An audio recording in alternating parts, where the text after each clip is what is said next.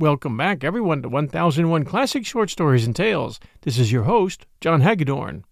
I have two great Christmas stories for you today. The first is called What Christmas Is as We Grow Older by Charles Dickens, and the second is called How the Captain Made Christmas by Thomas Nelson Page. And now our first story, What Christmas Is as We Grow Older.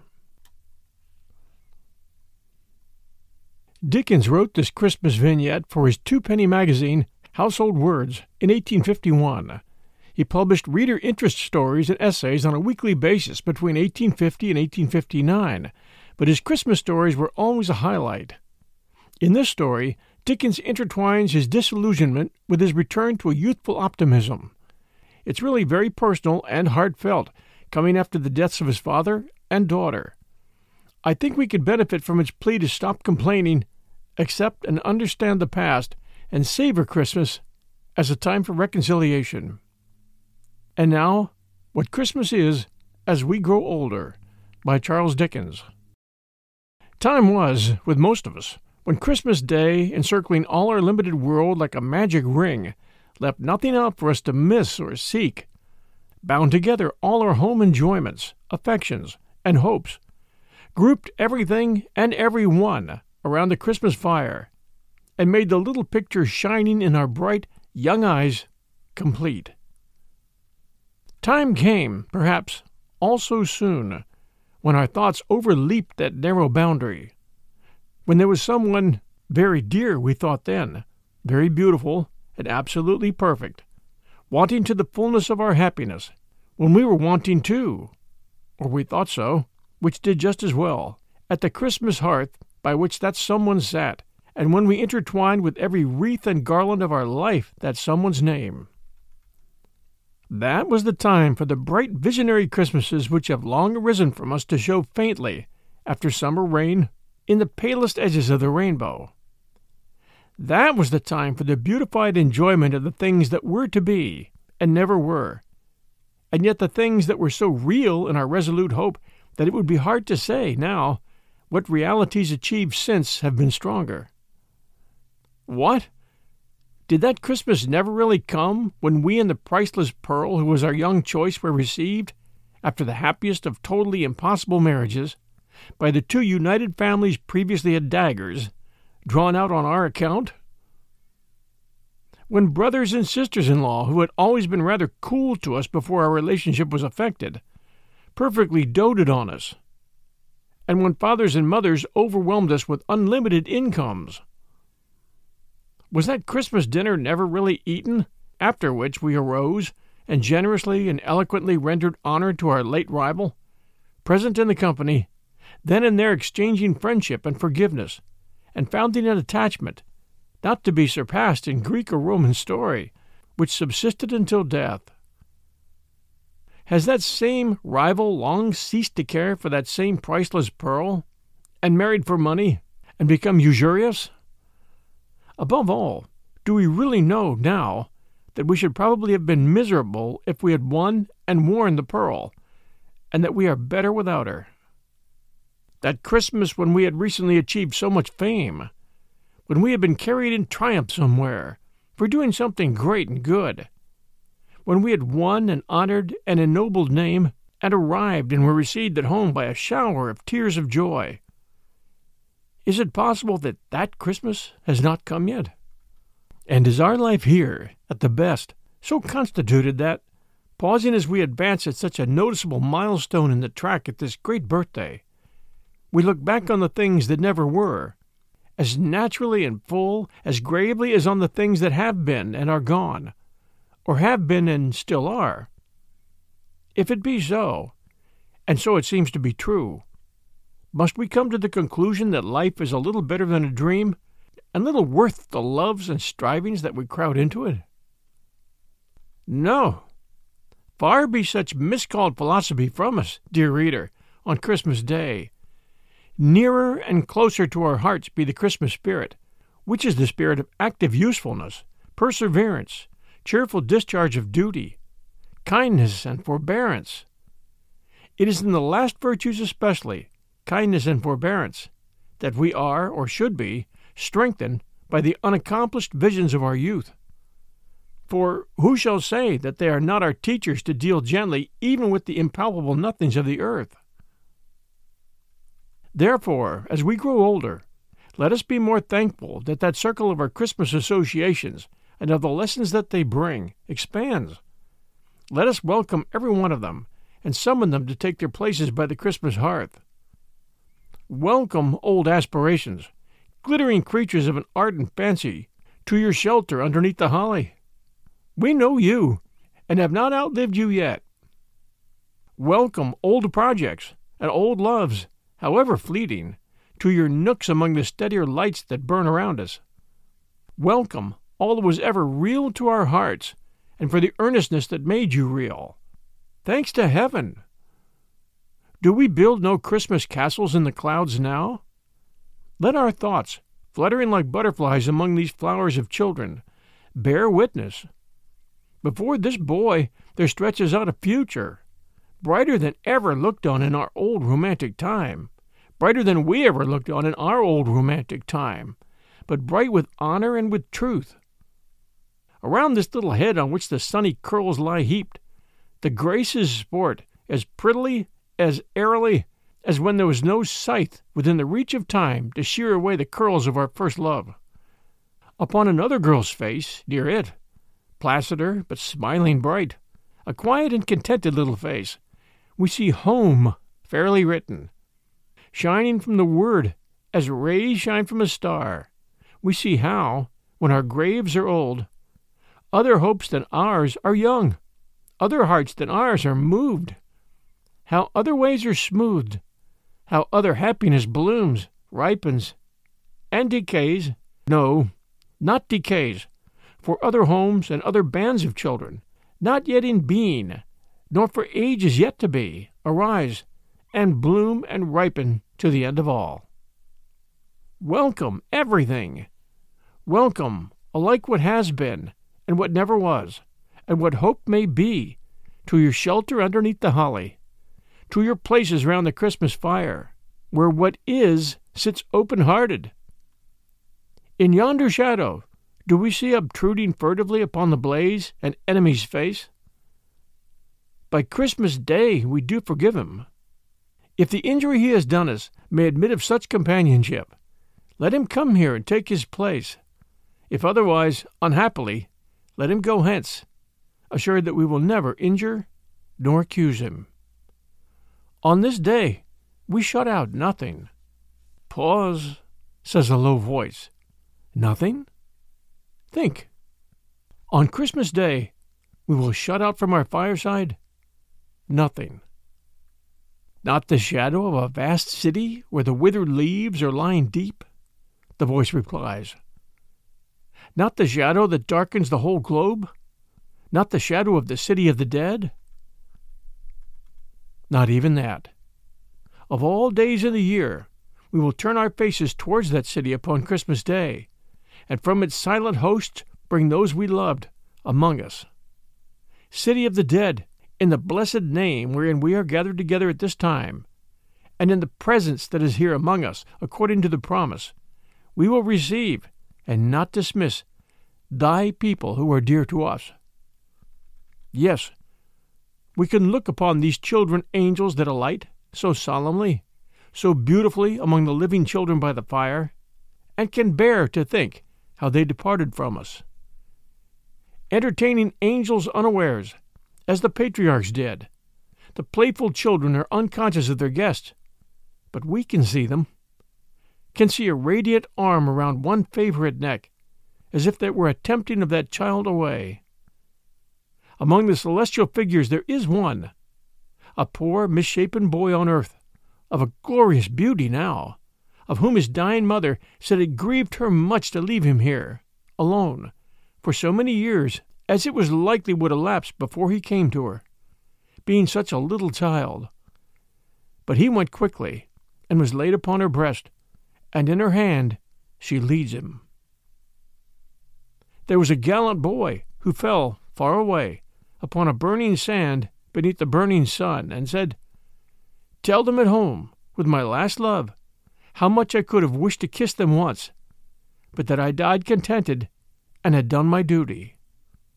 Or there was another, over whom they read the words, Therefore we commit his body to the deep, and so consigned him to the lonely ocean and sailed on. Or there was another, who lay down to his rest in the dark shadow of a great forest, and, on earth, awoke no more. Oh, shall they not, from sand and sea and forest, be brought home at such a time? There was a dear girl, almost a woman, never to be one, who made a mourning Christmas in a house of joy, and went her trackless way to the silent city. Do we recollect her, worn out, faintly whispering what could not be heard, and falling into that last sleep for weariness? Oh, look upon her now! Oh, look upon her beauty, her serenity, her changeless youth, her happiness! The daughter of Jairus was recalled to life, to die, but she, more blessed, has heard the same voice, saying unto her, Arise forever. We had a friend who was our friend from early days, with whom we often pictured the changes that were to come upon our lives, and merrily imagined how we would speak, and walk, and think, and talk, when we came to be old. His destined habitation in the city of the dead received him in his prime. Shall he be shut out from our Christmas remembrance? Would his love have so excluded us? Lost friend, lost child, lost parent, sister, brother, husband, wife, we will not so discard you. You shall hold your cherished places in our Christmas hearts, and by our Christmas fires, and in the season of immortal hope, and on the birthday of immortal mercy, we will shut out nothing. The winter sun goes down over town and village. On the sea it makes a rosy path, as if the sacred tread were fresh upon the water. A few more moments, and it sinks, and night comes on, and lights begin to sparkle in the prospect. On the hillside beyond the shapelessly diffused town, and in the quiet keeping of the trees that gird the village steeple, remembrances are cut in stone, planted in common flowers, growing in grass, entwined with lowly brambles around many a mound of earth. In town and village there are doors and windows closed against the weather. There are flaming logs heaped high. There are joyful faces. There is healthy music of voices. Be all ungentleness and harm excluded from the temples of the household gods. But be those remembrances admitted with tender encouragement. They are of the time and all its comforting and peaceful reassurances, and of the history that reunited even upon earth the living and the dead, and of the broad beneficence and goodness that too many men have tried to tear to narrow shreds. Thank you for joining us for What Christmas Is as We Grow Older by Charles Dickens. We'll return with our second story right after these sponsor messages.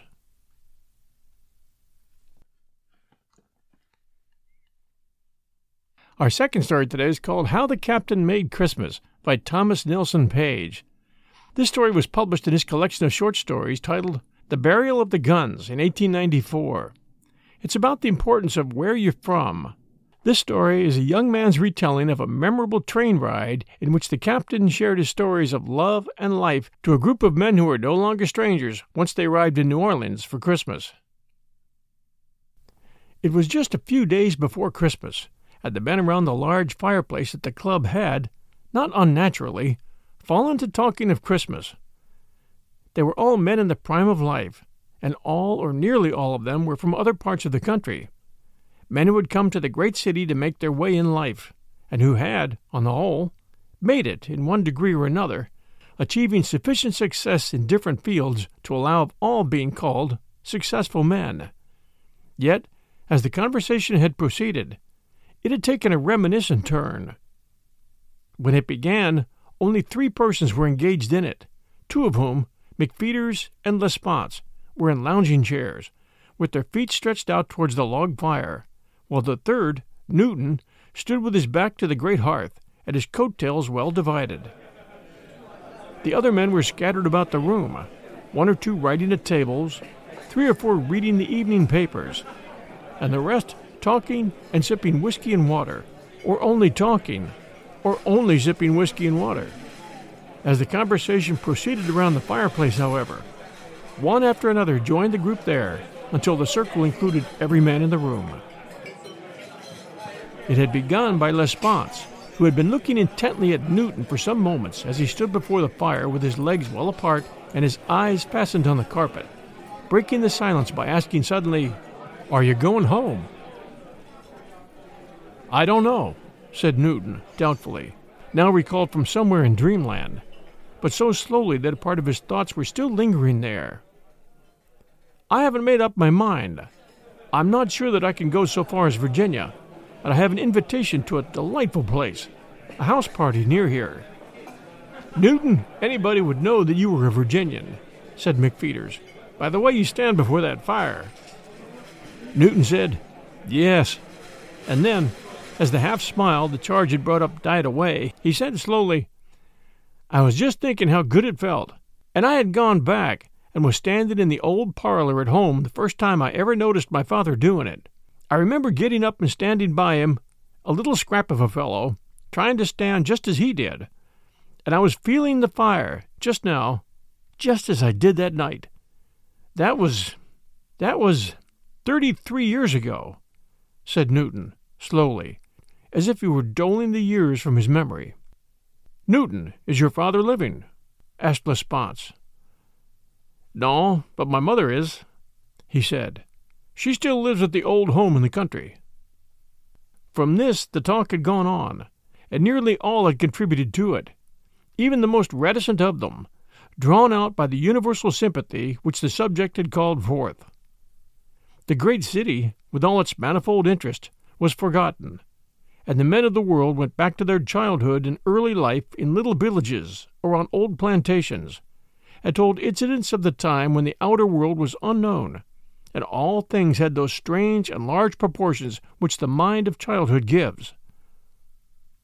Old times were ransacked, and Christmas experiences in them were given without stint, and the season was voted, without dissent, to have been far ahead of Christmas now. Presently one of the party said, "Did any of you ever spend a Christmas on the cars? If you have not, thank heaven, and pray to be preserved from it henceforth, for I've done it, and I tell you it's next to purgatory. I spent one once, stuck in a snowdrift, or almost stuck, for we were 10 hours late and missed all connections, and the Christmas I had expected to spend with friends I passed in a nasty car with a surly Pullman conductor, an impudent porter, and a lot of fools, all of whom could have murdered each other, not to speak of a crying baby whose murder was perhaps the only thing we would have all united on." This harsh speech showed that the subject was about exhausted, and someone, a man who had come in only in time to hear the last speaker, had just hazarded the remark, in a faint imitation of an English accent, that the sub-officials in this country were a surly, ill-conditioned lot anyhow, and always were as rude as they dared to be, when Lesponts, who had looked at the speaker lazily, said, "Yes, I have spent a Christmas on a sleeping car, and, strange to say, I have a most delightful recollection of it." This was surprising enough to have gained him a hearing anyhow, but the memory of the occasion was evidently sufficiently strong to carry Lesponts over obstacles, and he went ahead. "Has any of you ever taken the right train that goes from here south through the Cumberland and Shenandoah valleys, or from Washington to strike that train?" No one seemed to have done so, and he went on.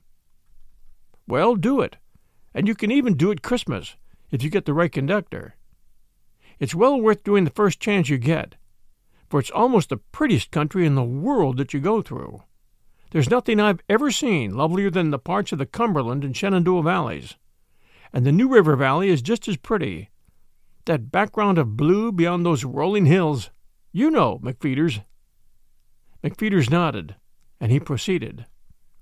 "I always go that way now when I go south. Well, I went south one winter just at Christmas, and I took that train by accident. I was going to New Orleans to spend Christmas, and had expected to have gotten off to be there several days beforehand. But an unlooked-for matter had turned up and prevented my getting away, and I had given up the idea of going when I changed my mind. The fact is, I was in a row with a friend of mine there. I decided, on the spur of the moment, to go anyhow, and thus got off on the afternoon train for Washington, intending to run my luck for getting a sleeper there. This was the day before Christmas Eve, and I was due to arrive in New Orleans Christmas Day, sometime. Well, when I got to Washington, there was not a berth to be had for love or money, and I was in a pickle. I fumed and fussed, abused the railroad companies, and got mad with the ticket agent, who seemed, I thought, to be very indifferent as to whether I went to New Orleans or not. And I had just decided to turn around and come back to New York when the agent, who was making change for someone else, said, "I'm not positive, but I think there's a train on such and such a road, and you may be able to get a berth on that. It leaves about this time, and if you hurry, you might be able to catch it." He looked at his watch. "Yes, you've just about time to stand a chance. Everything is late today. There are such crowds, and the snow and all." I thanked him, feeling like a dog over my ill temper and rudeness to him, and decided to try. Anything was better than New York Christmas Day.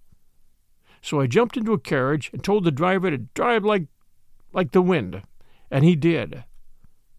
When we arrived at the station, the ticket agent could not tell me whether I could get a berth or not.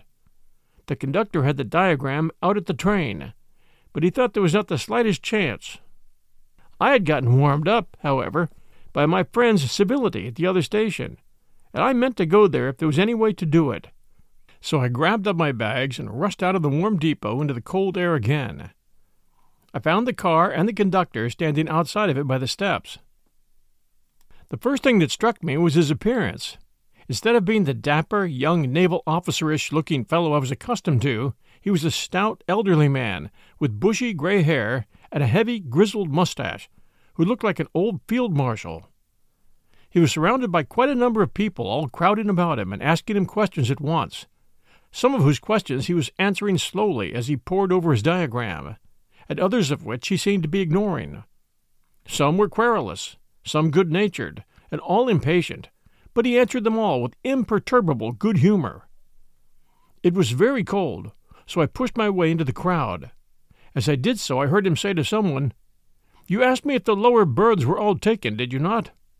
"Yes, 5 minutes ago," snapped the fellow, whom I had already heard swearing on the edge of the circle. "Well, they are all taken, just as they were the first time I told you they were," he said, and opened a despatch given him by his porter, a tall, black, elderly man with gray hair. I pushed my way in and asked him, in my most dulcet tone, if I could get an upper berth to New Orleans. I called him Captain, thinking him a pompous old fellow. He was just beginning to speak to someone else, but I caught him, and he looked across the crowd and said, "New Orleans." My heart sank at the tone, and he went on talking to some other man. "I told you that I would give you a lower berth, sir.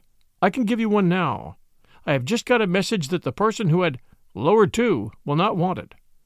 Hold on, then. I'll take that lower," called the man who had spoken before, over the crowd. "I spoke for it first."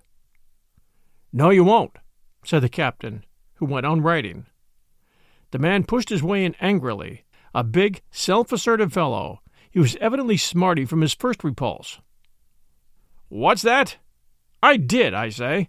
I was here before that man got here, and asked you for a lower berth, and you said they were all taken." The captain stopped and looked at him. "My dear sir, I know you did, but this gentleman has a lady along." But the fellow was angry. "I don't care," he said. "I engaged the berth, and I know my rights. I mean to have that lower berth, or I'll see which is bigger, you or Mr. Pullman."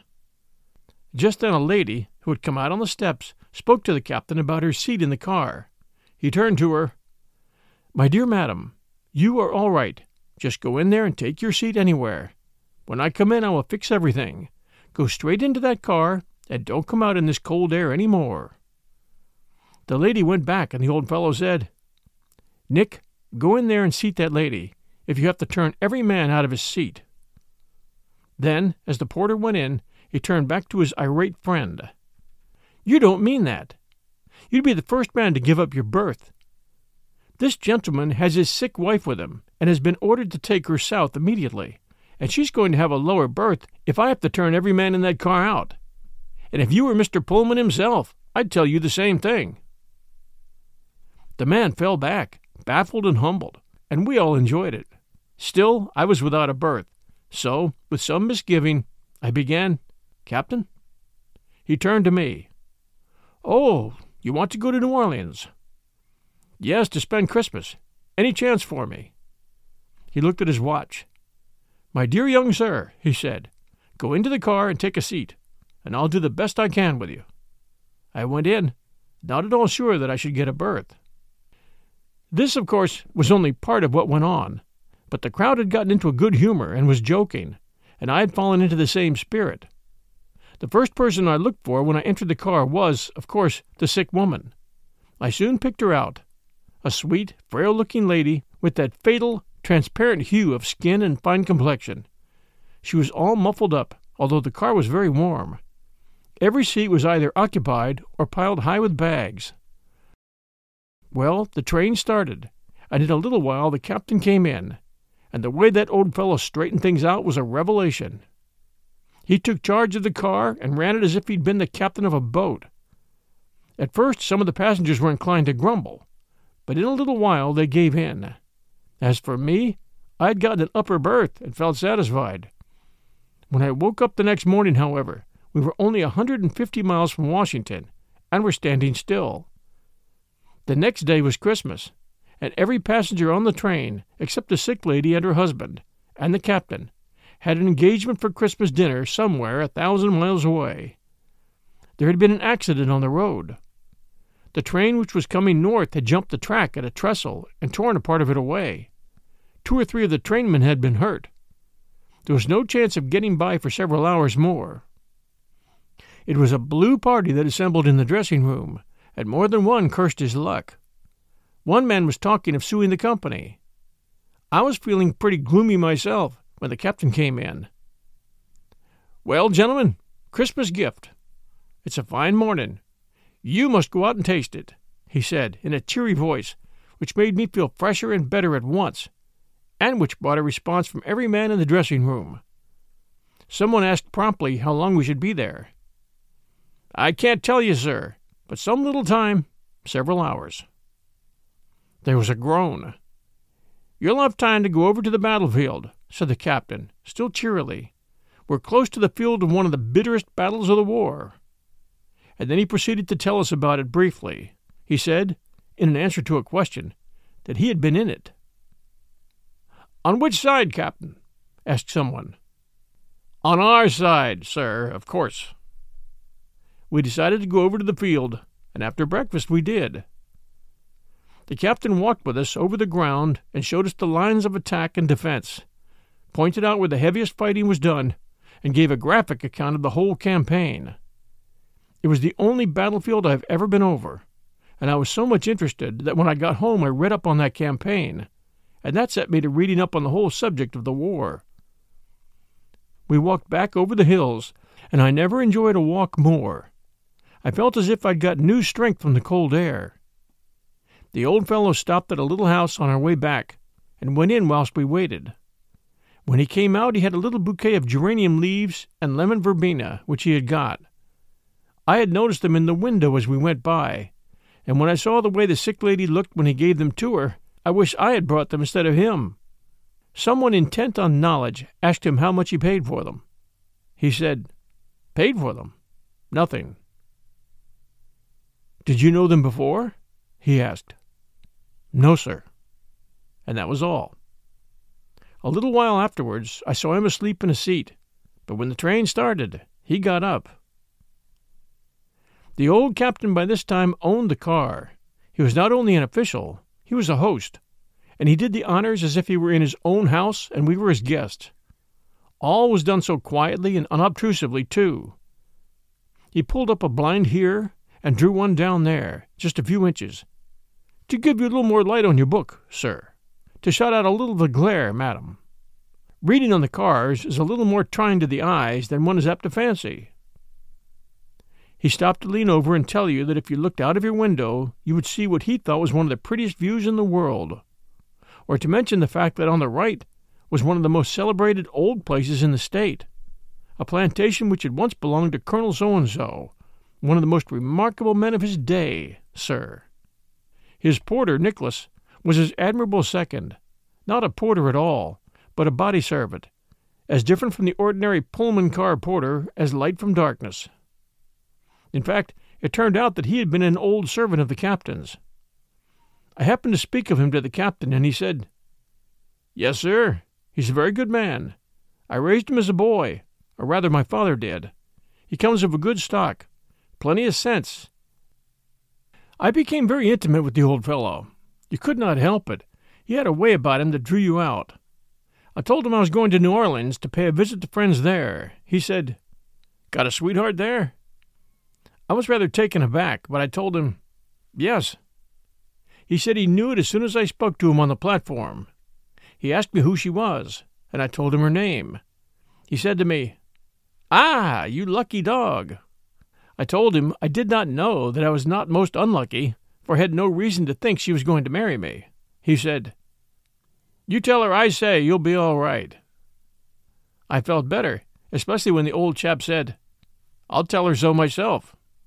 She always traveled with him when she came north, he said. I did not know at all that I was all right. In fact, I was rather low down just then about my chances, which was the only reason I was so anxious to go to New Orleans. And I wanted just that encouragement, and it helped me mightily. I began to think Christmas on the cars wasn't quite so bad after all. He drew me on, and before I knew it, I'd told him all about myself. It was the strangest thing. I had no idea in the world of talking about my matters. I'd hardly ever spoken of her to a soul, but the old chap had a way of making you feel that he would be certain to understand you, and could help you. He told me about his own case, and it wasn't so different from mine. He lived in Virginia before the war, came from up near Lynchburg somewhere, belonged to an old family there, and had been in love with his sweetheart for years, but he could never make any impression on her. She was a beautiful girl, he said, and the greatest belle in the country round. Her father was one of the big lawyers there, and had a fine old place, and the stable was always full of horses of the young fellows who used to be coming to see her, and she used to make me sick, I tell you, he said. I used to hate 'em all, he said. I wasn't afraid of 'em, but I used to hate a man to look at her. It seemed so impudent in him, and I'd have been jealous if she'd have looked at the sun. Well, I didn't know what to do. I'd have been ready to fight 'em all for her, if that would have done any good. But it wouldn't.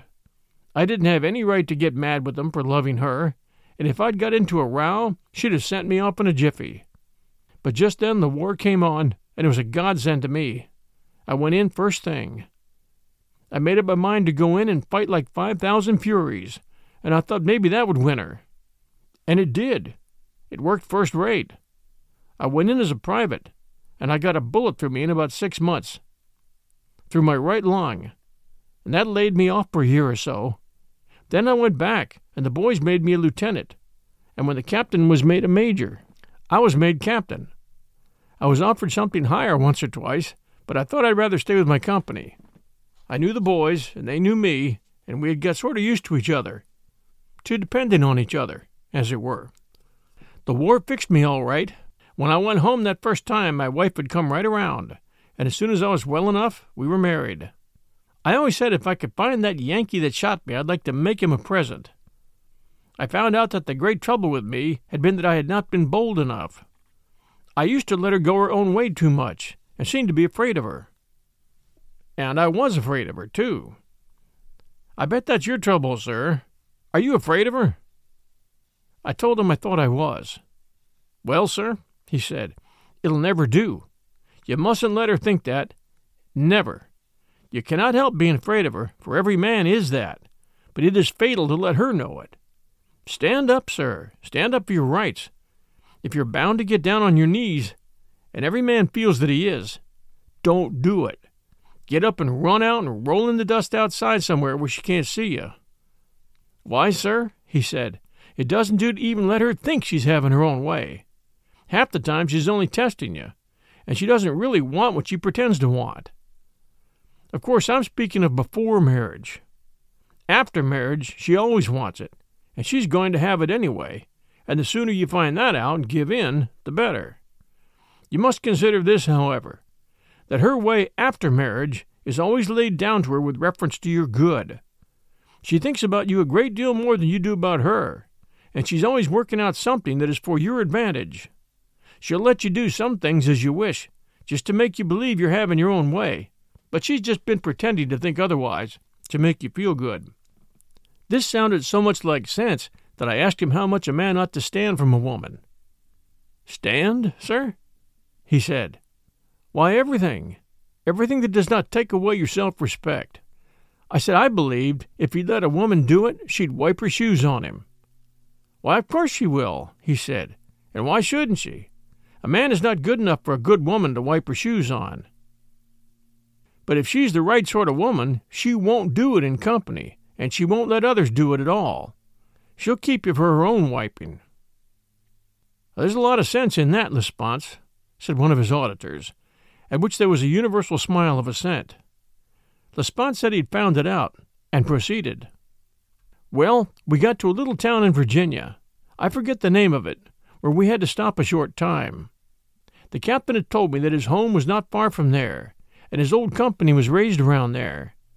Quite a number of the old fellows lived about there yet, he said, and he saw some of them nearly every time he passed through, as they kept the run of him. He did not know that he'd find any of them out today, as it was Christmas, and they would all be at home, he said. As the train drew up, I went out on the platform, however, and there was quite a crowd assembled. I was surprised to find it so quiet, for at other places through which we had passed they had been having hijinks, firing off crackers and making things lively. Here the crowd seemed to be quiet and solemn, and I heard the captain's name. Just then he came out on the platform, and someone called out, "Hey, there he is, now!" And then a second, such a cheer went up as you never heard. They crowded around the old fellow and shook hands with him and hugged him as if he'd been a girl. I suppose you're referring to a time before you were married, interrupted someone. But Lesponts did not heed him. He went on. It seemed the rumor had got out that morning that it was the captain's train that had gone off the track, and that the captain had been killed in the wreck, and this crowd had assembled to meet the body. "We were going to give you a big funeral, Captain," said one old fellow. "They got you while you're living, but we claim you when you're dead. We ain't going to let 'em have you then. We're going to put you to sleep in old Virginia." The old fellow was much affected, and made them a little speech. He introduced us to them all. He said, "Gentlemen, these are my boys, my neighbors and family. And then, boys, these are my friends. I don't know all their names yet, but they are my friends." And we were. He rushed off to send a telegram to his wife in New Orleans, because, as he said afterwards, she, too, might get hold of the report that he'd been killed, and a Christmas message would set her up. She'd be a little low down at his not getting there, he said, as he'd never missed a Christmas day at home since '64. When dinner time came, he was invited in by pretty nearly everyone in the car, but he declined. He said he had to attend to a matter. I was going in with a party, but I thought the old fellow would be lonely, so I waited and listened, and insisted on his dining with me. I found that it had occurred to him that a bowl of eggnog would make it seem more like Christmas, and he had telegraphed ahead to a friend at a little place to have the materials ready. Well, they were on hand when we got there, and we took them aboard, and the old fellow made one of the finest eggnogs you ever tasted in your life. The rest of the passengers had no idea what was going on, and when the old chap came in with a big bowl, wreathed in holly, borne by Nick, and the old captain marching behind, there was quite a cheer. It was offered to the ladies first, of course, and then the men assembled in the smoker, and the captain did the honors. He did them handsomely, too, made us one of the prettiest little speeches you ever heard, said that Christmas was not dependent on the fireplace, however much a roaring fire might contribute to it, that it was in everyone's heart, and might be enjoyed as well in a railway car as in a hall, and that in this time of change and movement it behooved us all to try and keep up what was good and cheerful and bound us together, and to remember that Christmas was not only a time for merrymaking, but was the time when the Savior of the world came among men to bring peace and goodwill, and that we should remember all our friends everywhere. And, gentlemen, he said, there are 2 toasts I always like to propose at this time, and which I will ask you to drink. The first is to my wife. It was drunk, you may believe. And the second is, my friends, all mankind. This, too, was drunk, and just then someone noticed that the old fellow had nothing but a little water in his glass. "Why, Captain," he said, "you're not drinking. That's not fair." "Well, no, sir," said the old fellow. "I never drink anything on duty. You see, it is one of the regulations, and I subscribe to them. And, of course, I could not break my word. Nick there will drink my share, however, when you are through. He isn't held up to quite such high accountability." And sure enough, Nick drained off a glass and made a speech which got him a handful of quarters. Well, of course, the old captain owned not only the car, but all in it by this time, and we spent one of the jolliest evenings you ever saw. The glum fellow who had insisted on his rights at Washington made a little speech and paid the captain one of the prettiest compliments I ever heard. He said he had discovered that the captain had given him his own lower berth after he'd been so rude to him, and that instead of taking his upper berth as he'd supposed he would have done, he'd given that to another person and had sat up himself all night. That other person was I. The old fellow had given the grumbler his lower in the smoking room, and had given me his upper. The fellow made him a very handsome apology before us all, and the captain had his own berth that night, you may believe. Well, we were all on the qui vive to see the captain's wife when we got to New Orleans. The captain had told us that she always came down to the station to meet him, so we were all on the lookout for her. He told me the first thing that he did was to kiss her, and then he went and filed his reports, and then they went home together. "And if you'll come and dine with me," he said to me, "I'll give you the best dinner you ever had. Real old Virginia cooking. Nick's wife is our only servant, and she's an excellent cook." I promised him to go one day, though I could not go the first day. Well, the meeting between the old fellow and his wife was worth the trip to New Orleans to see. I had formed a picture in my mind of a queenly-looking woman, a southern matron. You know how you do. And when we drew into the station, I looked around for her. As I did not see her, I watched the captain. He got off, and I missed him in the crowd. Presently, though, I saw him, and I asked him, "Captain, is she here?" "Yes, sir, she is. She never misses. That's the sort of a wife to have, sir. Come here and let me introduce you." He pulled me up and introduced me to a sweet little old lady in an old threadbare dress and wrap, and a little faded bonnet, whom I had seen as we came up, watching eagerly for someone, but whom I had not thought of as being possibly the captain's grand dame. The captain's manner, however, was beautiful. "My dear, this is my friend, Mr. Lesponts, and he has promised to come and dine with us," he said, with the air of a lord, and then he leaned over and whispered something to her. "Why, she's coming to dine with us today," she said, with a very cheery laugh, and then she turned and gave me a look that swept me from top to toe, as if she were weighing me to see if I'd do. I seemed to pass, for she came forward and greeted me with a charming cordiality, and invited me to dine with them, saying that her husband had told her I knew Miss So-and-so, and she was coming that day, and if I had no other engagement, they would be very glad if I would come that day too. Then she turned to the captain and said, "I saved Christmas dinner for you, for when you didn't come, I knew the calendar and all the rest of the world were wrong, so today is our Christmas." "Well, that's all," said Lesponts. "I did not mean to talk so much, but the old captain is such a character. I wish you could know him. You'd better believe I went, and I never had a nicer time. They were just as poor as they could be, in one way, but in another, they were rich. He had a sweet little home in their 3 rooms. I found that my friend always dined with them one day in the Christmas week, and I happened to hit that day. He leaned back. "That was the beginning of my good fortune," he said slowly, and then stopped. Most of the party knew Lesponts's charming wife, so no further explanation was needed. One of them said presently, however, "Lesponts, why didn't you fellows get him some better place?" "He was offered a place," said Lesponts. "The fellow who had made the row about the lower berth turned out to be a great friend of the head of Pullman Company, and he got him the offer of a place at 3 times the salary he got, but after consideration, he declined it. He would have had to come north, and he said that he could not do that. His wife's health was not very robust, and he did not know how she could stand the cold climate. Then she had made her friends, and she was too old to try to make a new set. And finally, their little girl was buried there, and they did not want to leave her, so he declined. When she died, he said, or whichever one of them died first, the other would come back home to the old place in Virginia and bring the other 2 with him, so they could all be at home together again. Meantime, they were very comfortable and well satisfied." There was a pause after Lesponts ended, and then one of the fellows rang the bell and said, "Let's drink to the old captain's health," which was unanimously agreed to. Newton walked over to a table and wrote a note, and then slipped out of the club.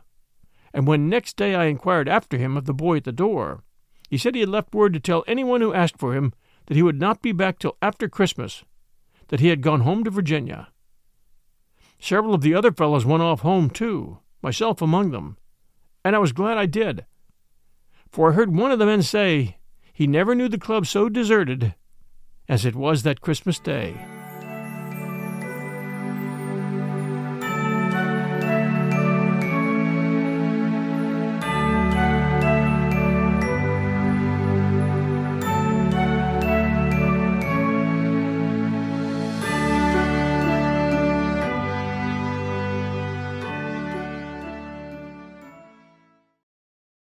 Thanks for joining us for How the Captain Made Christmas by Thomas Nelson Page. Thanks for joining us here at 1001 Classic Short Stories and Tales. We always appreciate reviews, so if you have a chance this Christmas season, please do send us a kind review. Reviews help new listeners decide to give us a try. Also, this Christmas season, we'd like to say thank you to our many Patreon supporters who support us at patreon.com/1001 Stories Network. Patreon is spelled Patreon. Patreon.com/1001 Stories Network. Thank you so much for your support this year. And to everyone who shared our shows or showed others how to follow our show on one of their apps, we appreciate your help very, very much. Thank you. As you know, we bring new short stories every Sunday at noon Eastern Time and every Wednesday at 5 p.m. Eastern Time. Until our next episode, everyone, stay safe, enjoy the holiday season, and we'll be back soon.